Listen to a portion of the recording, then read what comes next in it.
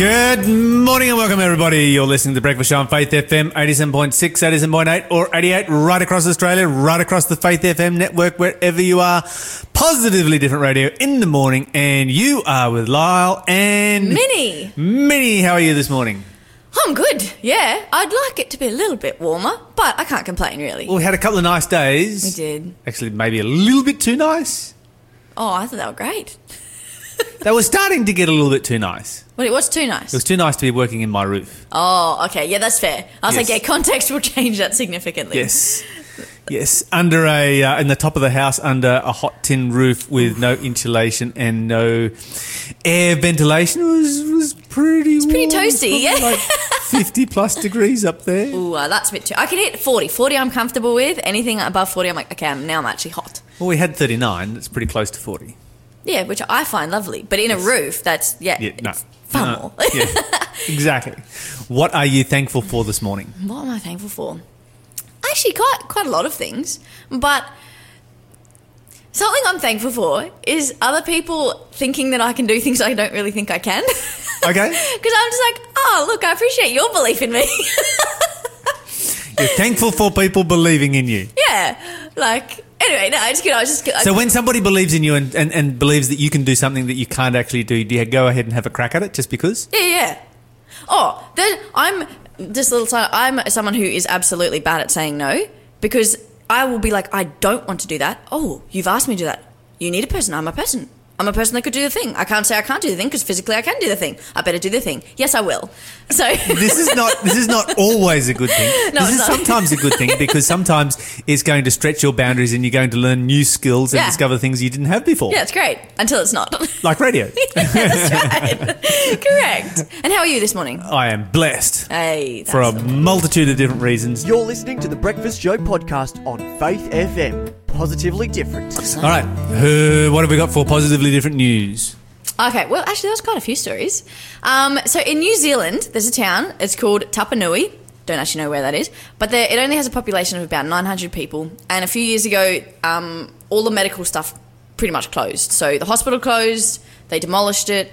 The last GP left. For most small towns, when that happens, you're just like, is what it is. Alrighty, we're just going to have to move. But these guys were like, no, we need to get this sorted. So yeah, population of 900 people. They raised, I think it was over $2.5 million. And they've got all their, well, not all, but they've got a bunch of health services back. So yeah, a group called, I think it's Dad's Army, they raised $25,000 just from selling firewood. And this is just nice. I know. Yeah. Like, it's a cool little group anyway. And I'm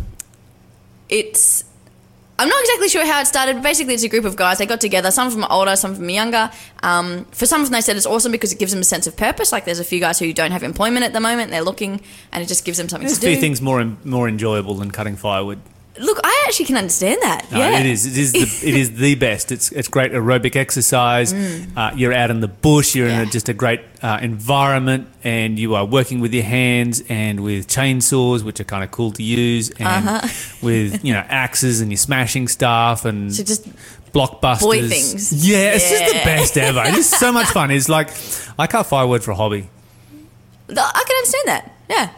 I think, and I'm seeing on the map that Tapanui is very south in the South Island. So I imagine it'll be quite cold, so that'll also warm you up. Yep. That's a good activity. Anyway, Lots of use for firewood down there. absolutely. Many months of the year that you'll be using firewood I would down never there. want to be without firewood, to be honest. You just always want to stash. But yeah, so these guys got together and they were just selling it. They've done it for ages. And then another man, he was a retired plumber. He raised $100,000 by collecting scrap metal. I knew you could get money from scrap metal. I didn't know that you could get that. I mean, I guess you just collect enough and, But there's still, anyway. Depending on the price of base metals, scrap metal can be a really, really good side gig. Oh, that's good to know. Absolutely. Maybe I just need to have a cheeky geezer around there.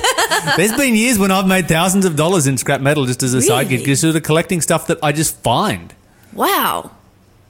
I'm just amazed. Like, And there's a whole science to it too, how you separate out all the different metals and this is worth that and that's worth something else. And that you have to know, or the people that you bring it to know? No, you've got to know because Yeah, you've got to yeah. take it to them all separated out. Oh. Yeah, so if you've got a car and you're going to send it in for scrap, you can send it for scrap. And, back in the day, I could get about $300 for a car. Mm-hmm. But if you then strip the car out and you strip out the aluminium, you strip out the wiring, you strip out the starter motor, you strip out the catalytic converter, you strip out the radiator, you strip out, and they all go for the alternator. All of those go for scrap metal at different rates. Whoa. Hey, so you can get way more if you separate. Oh, absolutely. Amazing. I clearly would be the one who wouldn't get the top haven't done scrap metal for a few years now. A few years back, the bottom dropped out of base metal prices and it wasn't that great anymore. But they're back up again. But, just sort of haven't had the opportunity and haven't had the places to collect it from that I was getting there for a while. Yeah. And but, I have done that in the past and... I think my dad's pretty good at that, actually. He I could imagine your dad being good at that. This does not surprise me at all. Yeah, he's a good one. He's good. But yes, he definitely would know some more things than I do. But yeah, anyway, so I just think go him. He's like, it was something he was already doing, and then he just found a way to be like, all right. And what I loved about this story was that a bunch of the locals were like, you know what we loved? It just connected us all together. Because they had this common purpose. Let's work for the town. Look, I'm assuming in a town that's more, most people anyway. But I still think when you work together with people for a common purpose, it always brings you closer. Absolutely. Just standard. That's how it is. Yep. But yeah, so go them. Another story, in South Carolina, a couple recently sold what had been their dream home. So they'd been there for like 32 years, and they were like, I don't know, I guess there was time to go. They wanted to stay anonymous, so I don't know how old they are, who they are, whatever. But anyway, so they just wanted to do everything nice. They wanted to make sure the house was, repaired if it needed to be repaired. All the paperwork is in order. They've moved everything out. It's all good to go. They sell up, move. New couple moves in. So James and Clarissa were the new owners. Anyway, as they're just going through, they find some little jars and like, oh, what's this? And it was 50 gold and silver coins, which was valued at about $15,000. Gold and silver coins? Yes. Okay, so not your average kind of... Not your average coin, no. These old historical coins? Yes. That's I don't know cool. what specifically, like what historical coins, but yeah, and they, the former owners, they'd completely forgotten about this. And legally, I don't know how this works, I guess just because it's in the home and they've bought it now. Legally, James and Clarissa had the right to be like, yep, it's in our house, it's now our property. Absolutely. But they were like, no, we've got to track these down. So that's what they do. They track down where these people are, who they are, or I don't know, they might have met them, it didn't actually say it in the story, and they go take them back. And the old owners were just like, oh my goodness, like, thank you so much, And they just think, basically they were like, you reap what you sow, because we did everything we could to make the houses nice for them, and look, they've just come and they've done this good deed for us. And so the old owner said, this is just a great time to pause and reflect on how we treat each other. Yeah. And he said that these, this couple is an example for that. And I was like, whoa, because that's pretty significant. And that's also a pretty cool find also. That's a very cool find. Yeah. And wow. It's the question goes through my mind is, how did they know it was the previous owners? It could have been the owners before, or the previous owners built that house maybe. I don't know. Didn't say that. We had a story similar to that. I think it was like an envelope with diamonds in it up in North Queensland somewhere several years ago. That was found that had gone down behind a drawer, and some people moved out and forget all about it. Yeah, and they were able to track down the original owners. And, amazing. Yeah, it changed people's lives. Yep. And go them, because that, I imagine if it's like for this, it's a historical thing. I imagine you have a little bit of collecting going on to find that. That's not just your everyday piece of whatever. One would think so, indeed. You kind of wonder how you'd forget a cup full of gold and silver coins. Hey, maybe they weren't worth much when they were first put away. Maybe they've just gone up in value since. But there must be a reason you'd collect them. Yeah, they might have been worth a bit. They might have been worth like $50 originally, but, old stuff goes up in value. And some old stuff goes up in value much more than other old stuff. So maybe this is true. When they first stored it there, it wasn't worth much. Yeah. Now it's worth a whole heap. Now it's worth a lot more. Man, I don't think I have anything that would increase in value. Even if I wanted to leave something behind and hope for the best, there's just nothing that valuable in my life. Another very quick story. Josh Bost, he's a 91-year-old paraglider. He took it up when he was 72 and had an accident the other day, and he thought he might lose his hands, but some bystanders pulled him out. He was all good, and now he's just enthusiastic to get back out again as soon as he can afford another one, because it got a bit drowned in the water. Good to see people still living their life Absolutely. in their older years. That's fantastic. You're listening to the Breakfast Show podcast on Faith FM. Positively different. Okay, so a bunch of interesting stories here. Don't know really where to start, but I did say we'd have a COVID update. Of course, COVID was supposedly discovered in Wuhan province in China in late 2019. Italy had its first case the 21st of February 2020, but researchers in Italy now going over 959 samples that were taken from the Milan region where COVID originated from have found that there was at least 4 people who had COVID in northern Italy in September Last year. 2019. So long That's a before lot, it was yeah. long before it was ever reported or discovered or anything otherwise in Wuhan, it was alive and well in Italy. Now, there's no question here as to whether it came out of Wuhan or not, but what it's saying is that obviously it was in Wuhan a long time before that, and it was spreading around the world a long time before that. So these were people who, by the end of September, had already developed antibodies for COVID, and so we know that they had it before the end of September. So at the very latest, they had it sometime in September. Yeah. So this virus has been around longer than what people think it has, and you kind of still, it kind of makes you wonder, what's actually, what's going on with the World Health Organization and what are they telling us and what's, bit of a challenge right there, bit of a challenge. Who knows what's going on? All right, so Catholic leaders have called for greater transparency in the appointment of bishops. This is after an investigation, an explosive 450-page internal report on the appointment of Theodore McCarrick, who rose through the ranks while being a well-known and commonly reported sex offender. He was appointed Archbishop by John Paul II, even though John Paul II was well aware of what this guy was up to. How does that happen? Like, actually? Yeah, I don't know. It's a big question. I don't understand. I just... political maneuverings, considerations, friendships, who knows? I don't have the 450-page report. But John Paul II was well informed of what was taking place and still made him Archbishop. Now, most of this guy's offending was not children. I think there's only been 2 accusations of children, but he was just a notorious offender, repeat offender, throughout his entire life. Right. Yeah.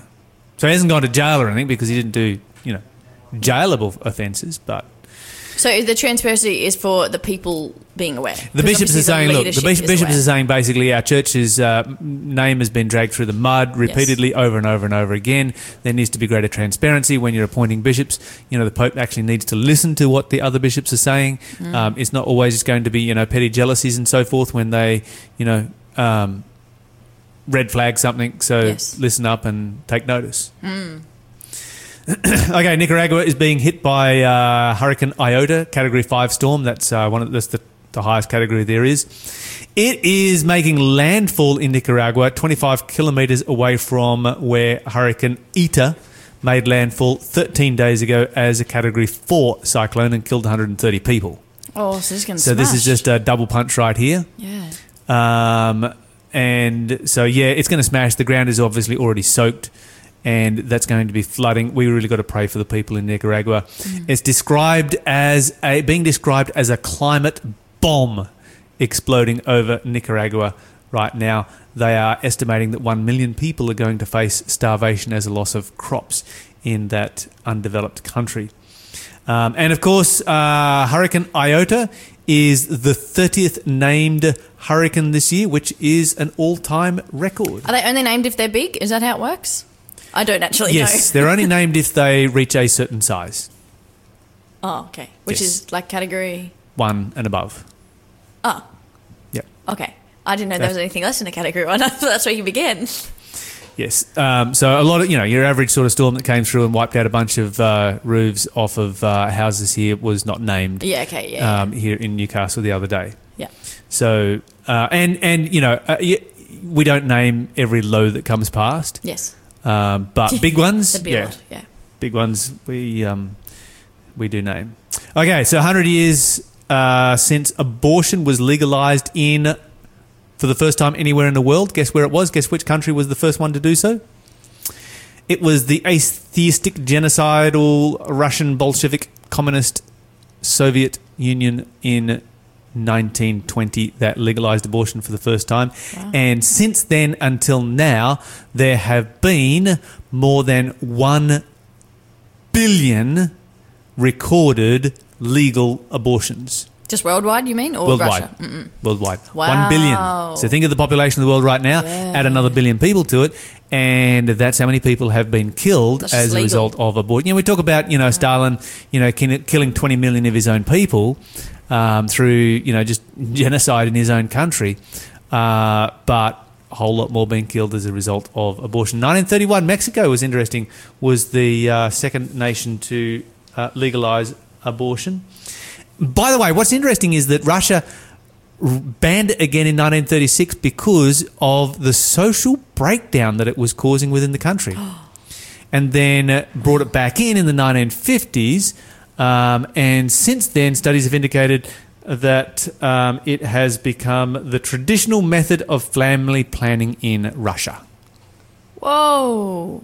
Wait, so what did they notice when they're going, ooh, society's breaking down a bit? Like, there'd be things that you're seeing, like that are observable. What was that? Was it just breakdown of family? Yeah, so basically what they were looking at was that, they wanted to build a strong, communist-based Russia, and because abortions had become very, very common, and women were saying, well, and the Communist Party was saying, well, women need to be working rather than being mothers. Right. That, there wasn't even, population growth was stagnating. There was a whole bunch of different societal factors that came into play right there. And and production was plummeting in Russia by 1936.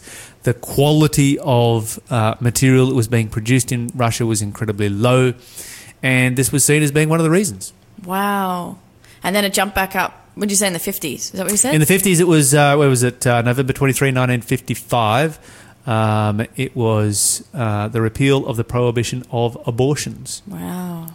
Yeah, so major tragedy coming out of Russia right there. Well, on the whole world, and when you look at the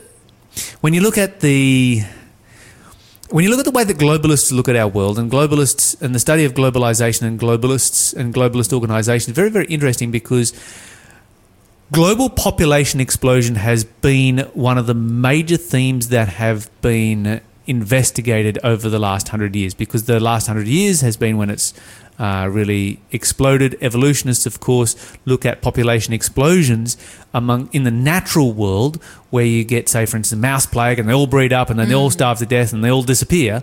And they say, well, that's exactly what's happening with human beings. And so it does demonstrate one of the ways in which they've tried to curb this has been through abortion and, one-child policy, eugenics. All of these fall into the same category. They're dealing with the same issues, and the political agenda of it behind it is pretty much the same. Yeah, wow, right. Wherever you look. Yeah. Far out, hey? Yeah, it's a pretty cold world that values human life so lowly and so poorly, particularly the most vulnerable human life. Yeah. Of course, 131114 is the Lifeline number if you're experiencing any negative thoughts from this. Thanks for being a part of the Faith FM family. Join our community on Facebook or get in touch at 1-800-FAITH-FM.